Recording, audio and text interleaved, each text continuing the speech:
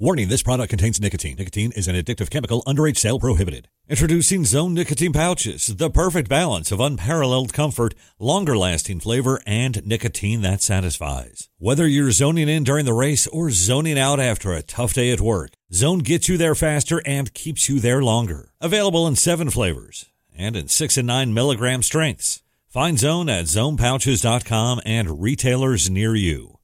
Own your Zone with Zone Nicotine Pouches. Hello again. It is Crew Call here on the Motor Racing Network, where we take you into the garage area and talk to the folks that make these race cars go around, and we love getting a chance to do it. I'm Steve Post, lead pit road reporter for Motor Racing Network, joined as I am each and every race or every show by championship-winning crew chief, 25 race-winning crew chief, Todd Gordon. How are you? I'm good. Fantastic. Return from Fontana, the final 2 mile. Yes, the final 2 mile. Bittersweet. It's. I love the racing that we put on at Fontana. Yeah, I've loved that racetrack, but it's time. Time marches on. The surface is at the point where I really think, even if there wasn't the logistical of what land values and everything else, the surface is a point where you got to make a decision on it. And if we repave that place, I was thinking about this on the way in, but we repaved Michigan, I think 10 years ago. Mm-hmm. And we've never gotten Michigan back to the racetrack it was before. Just the surface. Right. The surface has lasted too long, right? So it's a bittersweet, because I love that place. I think it puts on the best racing we have. It'd be interesting to see where this progresses into a short track or what happens in the future. But a great show and a doubleheader. I know. To 700. Yeah. The Fontana 700. That's what Dan Hubbard, our MRN colleague, he said, I enjoyed spending the Fontana 700. So I thought it was awesome. While you liked it and I liked it, I have a hunch that Richard Childress liked it maybe more than anybody else on the planet. Yeah. What a run by, and not that we didn't expect this. I think we've talked about this, and I expected Kyle Busch to win. I thought it'd be fairly early. Sooner I didn't know it'd be race 2. They've started off to what a blockbuster start to really run. What, he run third at the Coliseum, but he got punted and went from the back to third. He was the best car. Him or Truex, well, maybe Priest, but one of the best cars out there for sure. Definitely one of the best cars out there at the Coliseum. Really, really good at Daytona, and had to go to a backup car and still ran really well at Daytona. I mean, he and Austin were. I think he led lap 200 at Daytona, If it was the Daytona 500, he won the Daytona 500. Yeah. The problem is it was the Daytona 530 this year. Yes, yeah. And then to come here, and they were decent, got a penalty, recovered from the penalty, really made their car better. By the end of the race, they were by far the best. And you combine that with a solid start for Austin Dillon as well. Austin, a 9th place finish there. And that might have been, I think he was a little better than that at times during the race, but a 9th place finish. I'm telling you, I think things in Welcome are really, really good up there. Yeah, that. I got to think. I mean, there's a lot of energy there, right? A lot of positive energy, and Kyle coming in brings some new thoughts and new kind of methods. And I've said this: Kyle will drive that program. Kyle's not going to ride on that program. Yeah. That's not his makeup. He's going to be a guy that pushes them to be better, and not that they need that, but he's going to help them see a light of a direction. And I think we're seeing the fruits of that. Well, and the program is in good shape anyhow. When you look at it, I went through all of the off season. I do radio interviews and everything like that. I said, you got to remember, Richard Childress Racing won 3 races last year. Yeah. And so I sat down with Andy Petrie down at Daytona, and I said, yeah, you guys had 3 wins last year. He said, no, Tyler had 3 wins, and Austin had 1 win. Yeah. I had forgotten about Tyler's Texas win. Yep. That's a team that won 4 races last year. So Kyle, this is not RCR from 8 years ago where it's like, where are they at? They're finding their footing. This is a team that appears to have found its footing last year during the season. Kyle's going to be probably what takes him to the next level. Yeah, but I also feel like the 3 car is elevated from where they were last year. I mean, they won a race. They won the final Daytona race that got them playoff eligible. But I feel like Kyle's introduction there has elevated the program to the point that, I mean, yes, they won 3 races. They've darn near won the first 3 races this year with the 8 car. So I think there's another level there. They made a great step last year. I just see like this addition, they're making a bigger step yet. And when you look at Austin's team, adding Keith Rodden, another guy that has deep ties in Chevy at the other Chevy camp over at Hendrick Motorsports, I think that's a good add. Get a little bit more wisdom, a little different player. I think it's really, really cool what's going on. Last year in this race at Auto Club Speedway, we probably came in here and sat down and said, how about, man, this Trackhouse Racing team, man, this new car helped them. And then as we got midway through the season, we're like, okay, they're the benchmark that everyone is aiming for. Okay, so then we go through the offseason. It's like, okay, was that a one-and-done year for Trackhouse Racing or not? Well, here we are again. And I'm telling you, Ross Chastain third, Daniel Suarez fourth. This does not appear, we're still small sample size here in 2023, but this does not appear like a one-year wonder for this team. So far, they're not falling off from the kind of benchmark that they set last year. I think they're doing a great thing. I mean, Justin Marks has created a culture there that I think that drives success. It's doing a great thing over there, and it'll be fun to watch what happens going forward. I don't feel like now that we've been a couple races, I don't feel like we've changed from what we had in the cadence of last year. And I don't think so either. I mean, I think we could have as much parity as we had last year, if not a tick more. It'd be fun to watch what happens this year. To me, the one that maybe upsets the parity a little bit is Kyle Busch. What is he able to do? But I tend to agree with you. I think there are times Kyle Busch has made winning look easy. Winning is difficult in the Cup Series. Everything has got to go right. 61 times he's made it look easy. Exactly. Right? Yes, exactly. Okay. A couple of other things just coming out of there. It was really good to see Chase Elliott come back. Him and Alan Gustafson, they had a rough outing at Daytona. You get a second place finish. They are probably feeling pretty good about things as well. We're going to talk to Blake Harris from over at Hendrick Motorsports. We'll talk about Blake's effort. They've been good, but when you have a bad day, it's got to be good for Alan Gustafson and for Chase to bounce back with a second place run. Yeah, and it wasn't like a flashy one. They just kind of methodically worked their way forward all day long, and by the end of the race, they run out of there with a second place finish, and they were maintaining or catching Kyle, but I'm not sure that Kyle was trying to show everything he had at the point. When you get to that 3 to 4 second lead, Kyle Busch is smart enough that he's going to start taking care of his tires in case there's something goofy that happens with a green-white checker or something. Right. Absolutely. Finally, I want to mention this. On Sunday morning, I finally got a chance to catch up with my buddy Mike Kelly. Mike is the crew chief at JTG Daugherty Racing. Ricky Stenhouse Jr., of course, Daytona 500 winning crew chief or champion team. And Mike had some really neat stuff. We understand that this is one of those single independent teams that we don't expect to compete for wins every week on the tour. I think they expect that as well. Mike was fascinating. Mike is like, this is where we're going to learn. He says, we have goals for this season. He says, we have to forget that last week happened. Now, we love that last week happens, and we're going to cherish the fruits of last week happening, but now's time to get down to business. And let's optimize the day that we have. They come out of there with a 12th place finish. I think it wasn't the Daytona 500 win, but I think if you're that team, you're probably thinking, okay, that's pretty cool. And when you look back to last year, they were pretty good here last year as well. Yeah, they were. I think they've done a good job of it. To Mike's point, they can still do all the things that they had as goals. Exactly. They just don't have the pressure of, oh my goodness, we've got to figure out how to win and get in the playoffs. Yeah. That pressure's removed, so they can just focus on their plan and what they want to work on, and work on it without the pressure of and anxiety of how do I get myself in a position? How do I make sure I can take advantage of?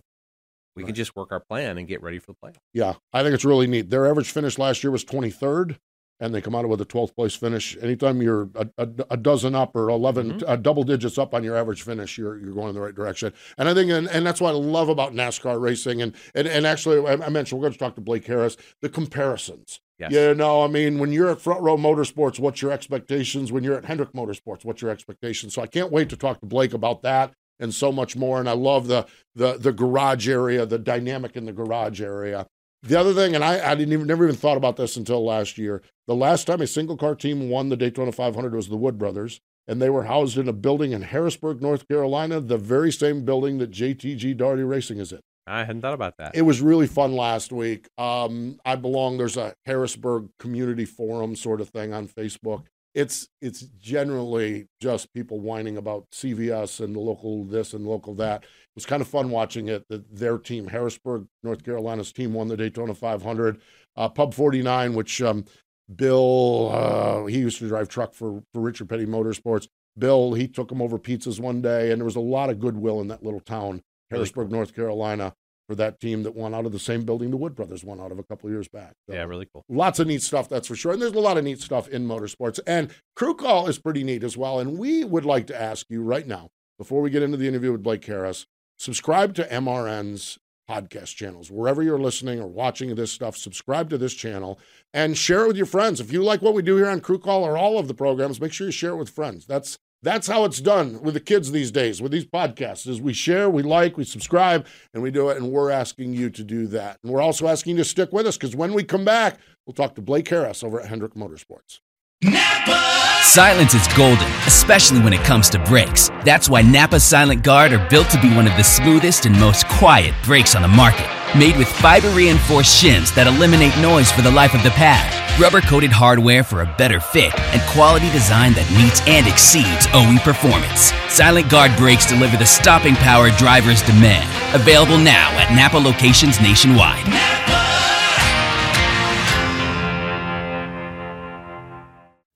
Achieving a gorgeous grin from home isn't a total mystery with Bite Clear aligners. Just don't be surprised if all of your sleuthing friends start asking, "What's your secret?"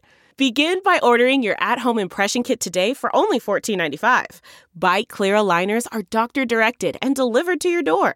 Treatment costs thousands less than braces. Plus, they offer flexible financing, accept eligible insurance, and you can pay with your HSA FSA. Get 80% off your impression kit when you use code WONDERY at Byte.com. That's BYTE.com. Start your confidence journey today with Byte.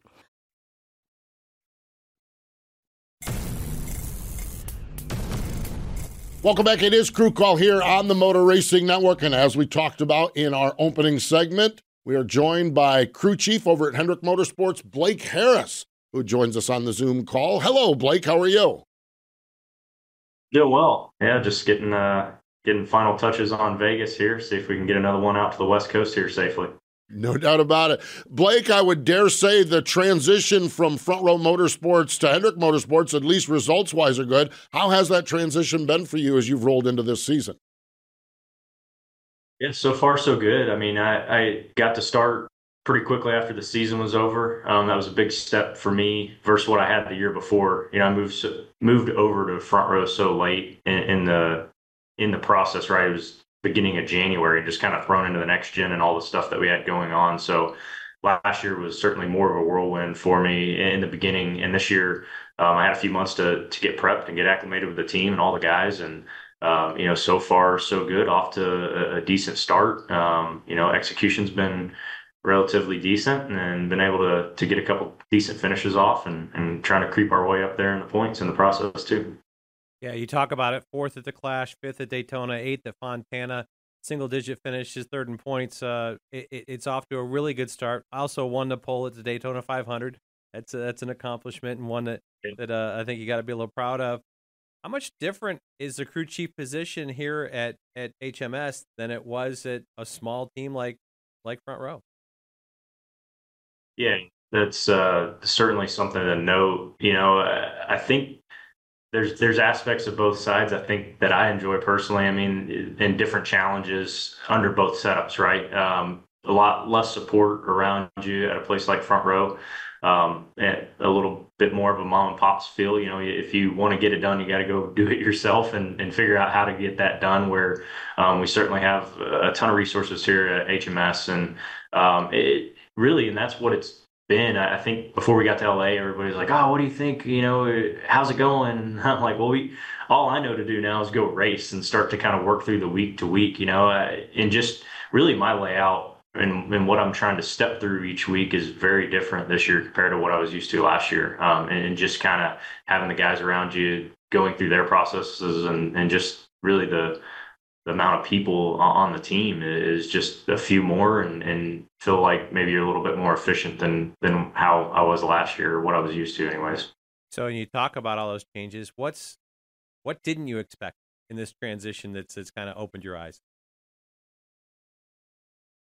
Honestly, just the people. I had probably high expectations coming into it, but, you know, as well received as I felt coming in and just kind of open arms and the guys around me, I'm super impressed. I mean, I think it's a little cliche to say from the top down, but that's how HMS is. I mean, since I've been here, really from Rick and Jeff and the Jeffs, like all of them from the top down, everybody's been amazing, and that trickles all the way down through. I mean, everywhere has its challenges and has its things that we want to improve on, but I'm super impressed with the people here. That's been fun. I was fortunate through other parts of my career when we had some success. We did it with really good groups, and I feel like I have that. You know, the 48 team specifically, all the people here.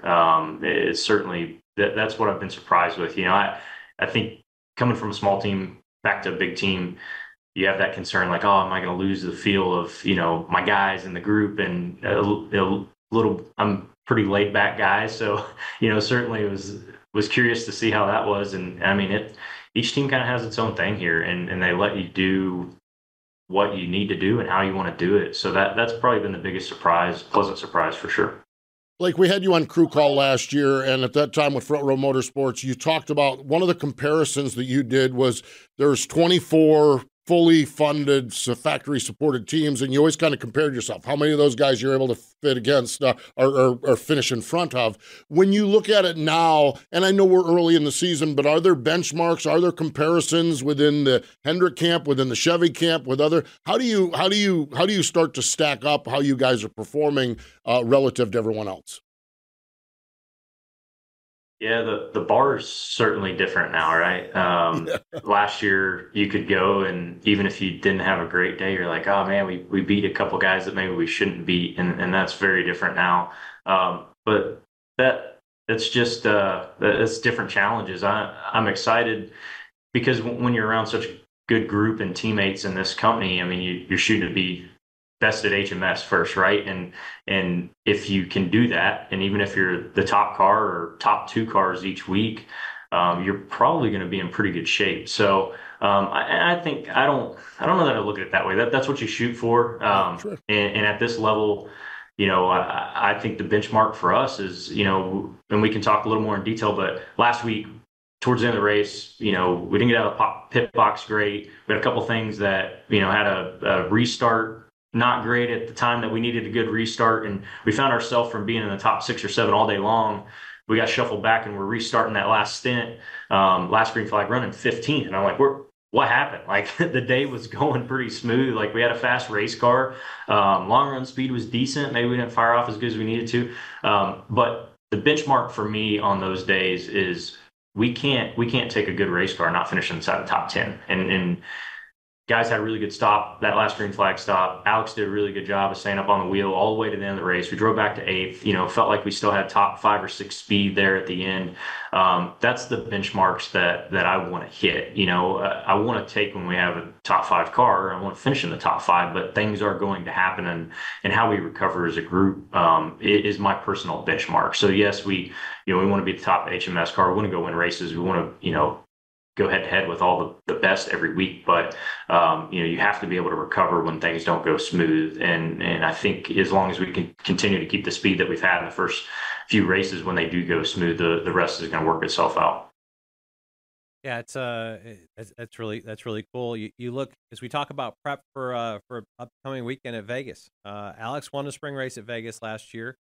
Was out on concussion protocol for the playoff race there. How do you address kind of going forward into Vegas? What do you use to guide you there? When you look back at Vegas 1, kind of same as Fontana, right? It was so early in the season. I feel like everybody progressed and we learned so much by the end of the year. It's hard to look just at Vegas 1 and those types of things. The positive for the 48 team, Alex is really good at Vegas, like historically. He's really good at Fontana too. So we knew going into the West Coast, like, hey, these are two tracks. We got to be in the ballpark. We got to capitalize. So certainly go into the prep and looking at all the past history. I mean, we have HMS and the key partner stuff that we can look at on the Chevy side for Vegas too, and some of those similar tracks. So I would say we're leaning on preparation wise more so what you saw later in the year, just because, you know, I joke, you see how all the cars are and the attitude of the cars as it progressed. I mean, we laugh about when we went to the first few downforce races. You're like, we didn't even know we needed the back of the car down, right? Like, I mean, we did, but it's just not the same way. All that stuff's just, we handle it so much different than we did at the beginning, a year ago. So I know he's excited to get there. He's had a lot of success there in the past. Yeah, I've had a couple good runs there. It seems like I've always raced Alex at it. So we had a race with him a couple years ago with Blaney. It was both places, as you talked about, really, really strong there. You're in a unique situation. You've worked at all three manufacturers in the last 3 years to see kind of how the manufacturers support people. Any takeaways in kind of the experience you've had? Because at Furniture Row and JGR on the Toyota side, and then a little bit of exposure, probably limited exposure, justifiably so at Front Row, but now onto the Chevrolet side. That's something I'm super fascinated with. It's interesting, as you said, the Ford side probably wasn't a fair shake at what I was used to. Right, we were super limited on the information that we had, and didn't really have what I consider a lot of manufacturer support on that side last year. And where we're at and the team I'm with and the situation we are with Chevy is super similar to what we had with Toyota. But each one of those places go about things really different. And I think somehow I landed in this really unique scenario where in a matter of like 11 or 12 months, I had been with 3 manufacturers. And, I'm the guy that I haven't left a job until the place closed down. Like I haven't changed, and JGR was the first place that I left for an opportunity. I think in my career. So I had that reflection moment where I was like, what? How did this happen? Like, how did I get here? But so that was something that was super unique to me. Just all the tools that the different manufacturers have and how they utilize them, and it's interesting. I mean. I'm certainly not interested in going into detail on it, but there's a lot of things that, they get specific on that are completely different sides of the fence. And, both can go dominate at certain places. So yeah. I've got a lot of personal notes on that of like, man, this is different. Why did we focus on that? And these guys focus on this, and, hopefully pull all that together to have some success. So, and I appreciate, and I wasn't looking for you to dig into the details there, but more the general like you did. But how much? So given that, I hadn't thought about it being really like 11 or 12 months, which is really what it was, right? You had to end up getting your brain picked a little bit about what you had over at different places as that came in, and how did those conversations, or did those conversations happen? And the other piece, you've got to love logistically the location of the Chevrolet Tech Center, or GM Tech Center, just being right outside the door for your engineers and people to get there and use the tools, right? Yeah, the GM Tech Center thing is phenomenal. I mean, we've been over there. We go over there for some sessions, and anything that we need to pop in, just being right here outside our campus is pretty incredible. Really fascinated in that, right? I mean, GM's putting so much effort into all their programs, and some guys that are working over there now are guys that I work with. Several of them actually come from Furniture Row, so guys that I worked with for 8-9 years. So that's pretty cool. I think all that is, as far as being picked through, I don't know. All the guys here are super respectful. Nobody really bombarded me with questions of how we do this, but I mean, I think that just comes with time, right? We get to some of these tracks and places that HMS runs well, and hasn't run well. I think you utilize everything from your past, right? I mean, the next gen was certainly a reset across even the way that manufacturers have done things. So I think it's not all applicable, but you can't unlearn things that work for you at certain places. So it'll be interesting as we progress how all that stuff's integrated, on the 48 team, and my thoughts and things that I've experienced versus, what some of the teammates have too.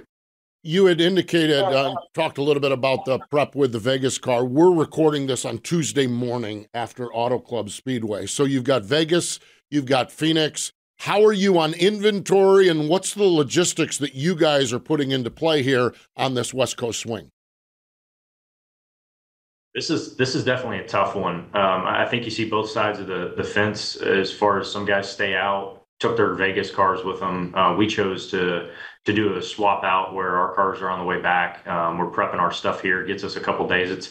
It's pretty rough. I mean, it's tough on the road crews for sure. I mean, we ask a lot of them this time of year, and you're down to Daytona, even though we're not down there for 10 days. You're down there for 5 or 6, and then by the time you get home, you got Monday, Tuesday to get cars finished up, to get out to the West Coast, and then we work Wednesday on the next week's stuff, and then we fly out, either late Thursday or early Friday. So, for all those guys, especially the ones like myself that have families, I think about them a lot. You're asking a lot. We get home late. Some of them don't sleep. They get a couple hours of sleep on the flight back, and they're hitting it in here Monday morning. And really, I mean, load day is whenever it's done, Tuesday night, to get them out in time to get the swap outs done. So it's just like that. I don't know how else to do it.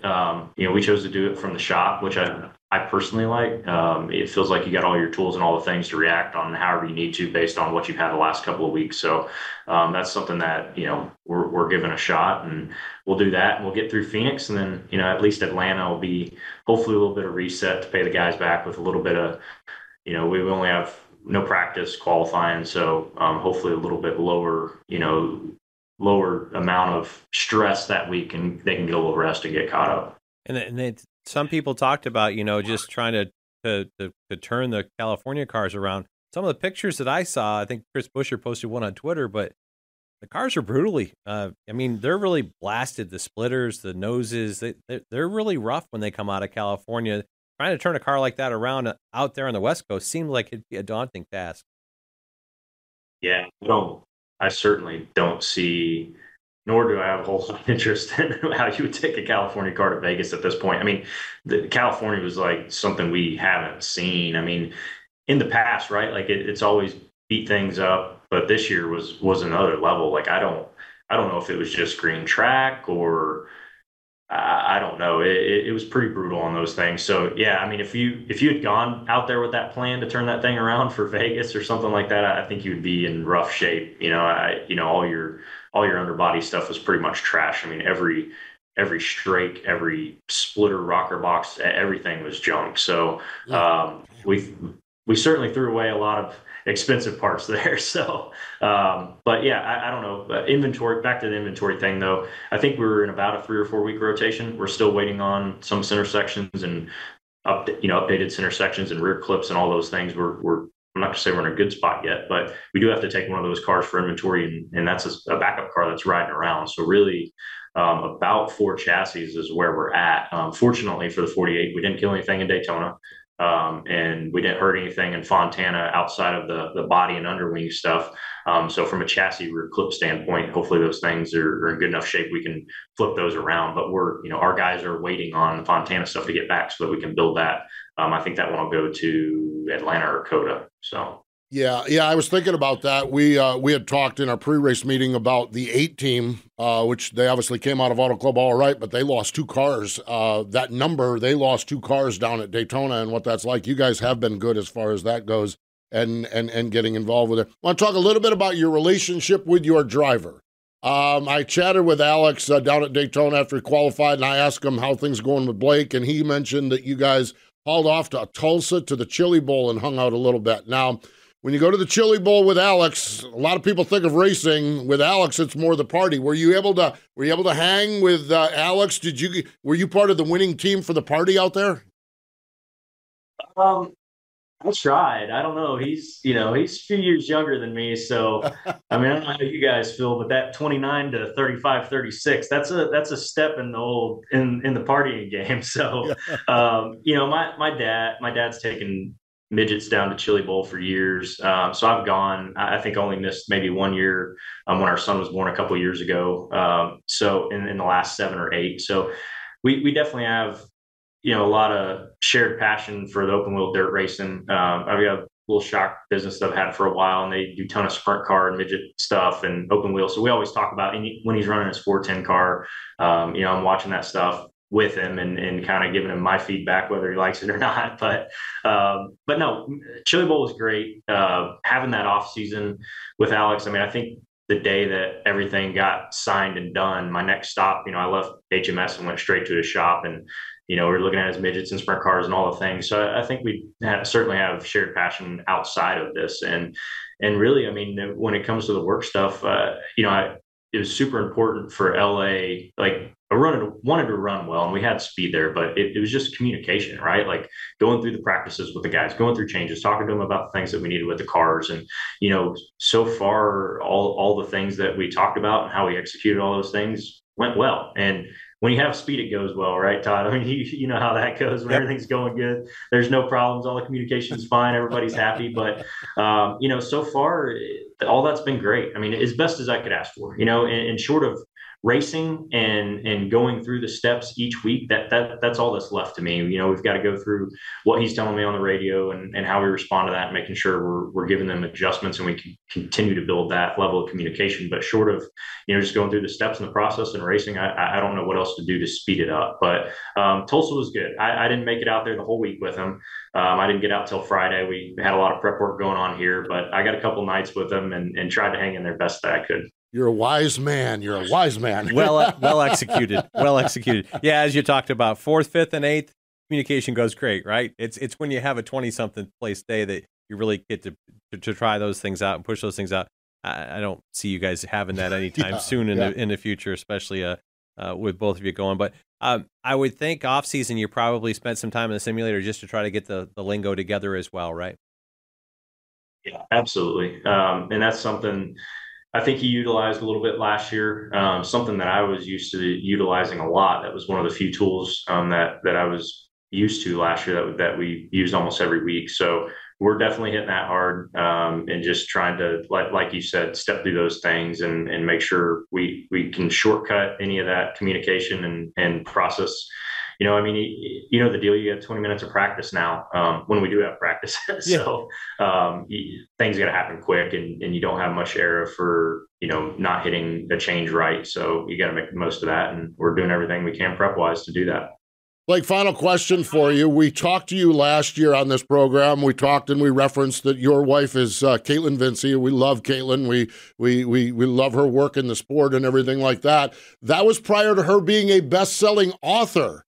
Though, what is it like to be married? What is it like to be Caitlin's husband, best-selling author Caitlin Vincey's? How do you juggle the two-career family and enjoying the success that she's having as well? Yeah, I tell everybody all the time. Everybody gives us, I don't know how you guys do it. I don't either. I mean, it's, we have just having two kids without the careers that we have are a challenge enough. And I commend everybody that all these years when I traveled and we'd go race to race and from a racetrack to a test into another racetrack, all these guys would want to go home. And I was like, man, what's the deal? Let's just go to the next place. This is fine, and I'm feeling the pain of that now. My daughter's 5 and, she's old enough to ask me why I'm leaving every time. And that certainly gets tough, but so she battles, she deals with the kids way more than I do, just with our travel and being gone. And of course she's in the studio. She comes to some races. She does stuff with other tracks. As far as she'll do stuff at track, she'll do stuff for sponsor events, emceeing events, charity events, and then her book. I mean, she worked on this book for 5 years, and it took 5 years because of all the things that we just mentioned. I mean, it's nonstop for, 40 plus weeks for us. And I mean, you guys live it and you know the deal. So I don't know how we do it. I mean, and a lot of it falls on her shoulders more so than me. I mean, when I'm coming home from a race and I don't see him until Wednesday after we've loaded, I mean, it's her in the background managing all that and in the process being a best-selling author. So I'm really happy, really excited for her and all the things that she's accomplished with that.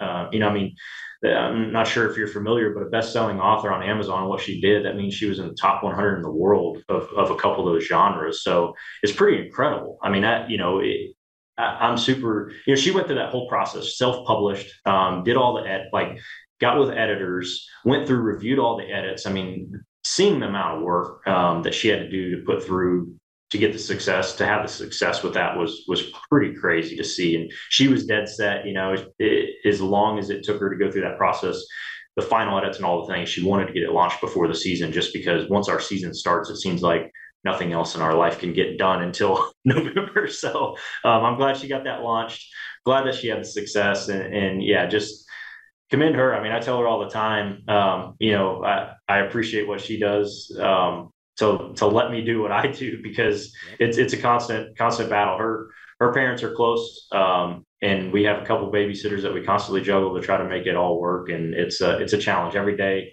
We take it as it comes and how the schedules change, and you think you've got it all figured out, and then there'll be a rain out and somebody's got to leave early and something pops up with a kid being sick. So I don't know. I feel like I'm never balanced enough. I feel like I'm never great at everything, because you're always trying to, manage all the time. But she does a lot, and I'm happy for what she's been able to accomplish with that. You have stated that so well, and I love what Caitlin has accomplished there. You have stated that so well, and so many times we get a chance to talk to crew guys, we get a chance to talk to people, but wives and families, man, I'll tell you, wives and moms, they're some of the MVPs in motorsports. There's no doubt about that. That's the foundation of us being able to do the job that we do, right? Yeah. Is to have that rock solid support at home. And it sounds like Caitlin's got a lot of stuff juggling up in the air at the same time, doing a good job with it. That's cool. Good stuff. Blake, I appreciate the time. Thanks so much for spending time with us. We wish you the best at Vegas this weekend, and on throughout. I'm sure we'll talk to you down the road, but congratulations on the great start, and we'll talk to you down the road. Appreciate it. Thanks, guys. There we go. Blake Harris joining us here on Crew Call. Stay with us, more in just a moment. This is it. We've got an Amex Platinum Pro on our hands, ladies and gentlemen. We haven't seen anyone relax like this before in the Centurion Lounge. Is he connecting to complimentary Wi-Fi? Oh, my. Look at that. He is. And you will not believe where he's going next. The Amex dedicated card member entrance for the win. Unbelievable. When you get travel perks with Amex Platinum, you're part of the action. That's the powerful backing of American Express. Terms apply. Learn more at americanexpress.com/withAmex. I want to tell you a story. It's a story about a scandal, broken relationships, gossip, rumors, money, corporate rivalry, and a broom. A performance-enhancing broom. My name is John Cullen. I'm a comedian, podcaster, and for 20 years, I was a semi-professional curler. And I want to tell you the story about how a single broom almost imploded the 500-year-old sport of curling. We felt like we were bringing a knife to a gunfight. It's the story of a superstar and his fall from grace. Well, I was being dragged through the mud. It's the story of two brother entrepreneurs with a dream. I said, that's great news. It's a story of intrigue. I still don't understand why we want to keep his name secret. The full story has never been told, so I'm going to tell it. Broomgate, how a broom almost killed curling.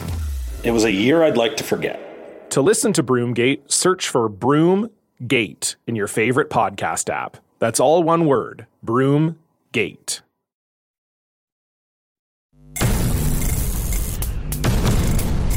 Welcome back. It is Crew Call here on Motor Racing Network. Again, so glad you've joined us. Todd Gordon and Steve Post, and really, really cool catching up with Blake Harris. By the way, we talked about Caitlin's book, best-selling book. It's called Save the Queen City. You can find it on Amazon and everywhere else. Save the Queen City. It's a murder mystery. It's not even about racing. It's not even about racing. It's a murder mystery that Caitlin wrote, and I am not in the murder mystery category yet. I'm in the just starting to read category. Well, I've been able to read forever. C-spot. Yeah, C-spot run. No, I just actually, and this is way off the reservation, I have actually read in my life, I mean, back in school and college and everything else, I read books, but I'm on my fourth book right now. It was a conversation I had with Eric Jones. His initiative is people to read, and it's rung true with me. But I'm not in the murder mystery category. But I know some people who are, and they said Caitlin did a nice job with that book. So that is really, really cool. Impressive. Yeah. I'm in the struggle to read category. I don't know. I was a slow reader all the way through, but I do know people in it, and now that I actually wasn't in the know there, but we'll check that out. Really cool that it's a genre that's not tied to her knowledge, right? Yeah. You would think it'd be like Racing Wives for Dummies or something like that, or the life of a racing wife, and it's not. And I think that's awesome. Yeah, really awesome. Think that's fantastic that you can step outside of your world and create something else. What a creative side. Yeah. Similarly, and again, way off the reservation here, during the off season, I went and sat in Lexington, North Carolina at a little brew house bar and listened to Kyle Petty play music. Really? One racing song. King Richard is the song that everyone liked. Every other song, no reference to racing. Awesome. And it was fantastic. Great, great music. So I love finding out things about people away from racetrack that is so drastically different than what we see them when Caitlin's on TV or when Kyle's on TV. And if you get a chance to go see Kyle Petty put on a show, go see Kyle Petty put on a show. He is entertaining as all get out. It's neat. And kudos to Caitlin, because Blake brought it up, but I lived this for 20 years. My wife ran our household. Right, absolutely. It's, as a Cup crew chief, you're 24/7. Your mind's never shut off. You try to find the balance, but you can't find balance. You've got to have a partner that is rock solid, and to be able to raise 2 kids, be the rock of the house, and do a creative venture like this, just kudos to Caitlin for that. Yeah, neat stuff. I love it. I really do, and I love our crew members' families and hearing about them and the details and everything else. It is really, really fun. So Auto Club Speedway was awesome. Now we're rolling on to Las Vegas Motor Speedway. Sunday, the NASCAR Cup Series. The headliner is the Pennzoil 400 presented by Jiffy Lube. Saturday, it's the Alsco Uniform 300 for the Xfinity Series. And those races, both those Saturday and Sunday events, will be on the Performance Racing Network. So can't wait for Doug and Mark and the whole gang to take over and see what they have out there at Las Vegas Motor Speedway. Motor Racing Network will be out at Las Vegas, though, Friday night. The Victorious Voice Foundation 200 for the NASCAR Craftsman Truck Series. Got that right.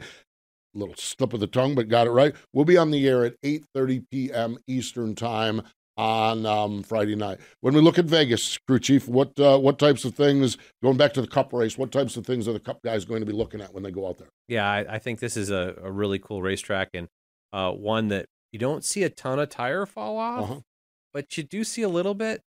Managing the bumps, and drivers have the ability to really move their car around and avoid the bumps here. You can drive around them. In 1 and 2, you'll see that, some guys will be a lane or lane and a half high just to drive around some of the bumps. If you're right on the bottom, I think it hits the rights pretty hard. If you come up half a groove, it's left's pretty hard. It's got a lot of character, and especially with these Cup cars with the shock stops and the travel limiting devices, being really close to them is where you make the most performance. Touching them is really bad for you. So, through the bumps and things like that. So it'd be interesting to see what all happens here. A great show in the spring. Obviously, Blake's driver. Alex won this event.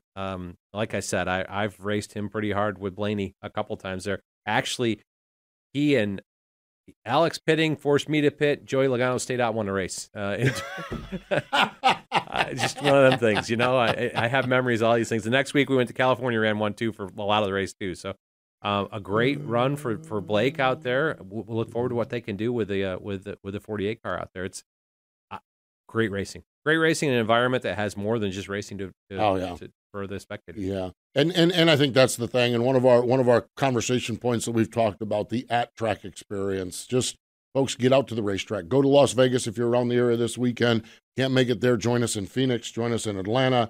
Get out to a racetrack. Man, it's just, there is a vibe right now at the racetrack that is just awesome. It really is. I had a guy call me on Sirius last night. Okay. He's doing the triple. Really? Yes. Yeah. I thought about that. I thought about it because I was looking at some of the campers and stuff, and I wondered how many were doing the triple. He called in as he was crossing the mountain range from Fontana heading to Vegas. So, great experience and a great West Coast swing. That 3 great events and venues. Vegas is great, and then following weekend at Phoenix, really great venue there too. If I did the triple, the first goal would be minimize the time in Vegas. And I love Vegas, but it's just like I would just don't let those money grabbers out there. And money grabbers, I mean, the casinos, the people play along with it. I have always been one that every time I go there, I donate money. Yes. And so stay out of there. Now, so understanding your limitations, right? Understanding my limitations. Vegas is great. And while I say that, there are some people that tie Auto Club and Phoenix on so they can spend 2 weeks in Vegas. So it is great. And I love the dynamic of all of it. So fun stuff, that's for sure. Love the dynamic of what we have on Motor Racing Network as well. NASCAR Live, the Tuesday night tradition, continues on. NASCAR Live Wide Open is our Thursday podcast with NASCAR Live, plus a whole lot more. NASCAR Coast to Coast covers the roots of motorsports, Wing Nation, the sprint cars, and NASCAR Crew Call, of course, this program where we go into the garage area. So make sure that you are subscribing and liking and following along with all of the MRN podcast options. Love talking about our sport. Our motorsports, that is for sure. So he's Todd Gordon. I'm Steve Post. We appreciate Blake Harris joining us here on the program. More important than all of that, though, thank you for joining us here on Crew Call.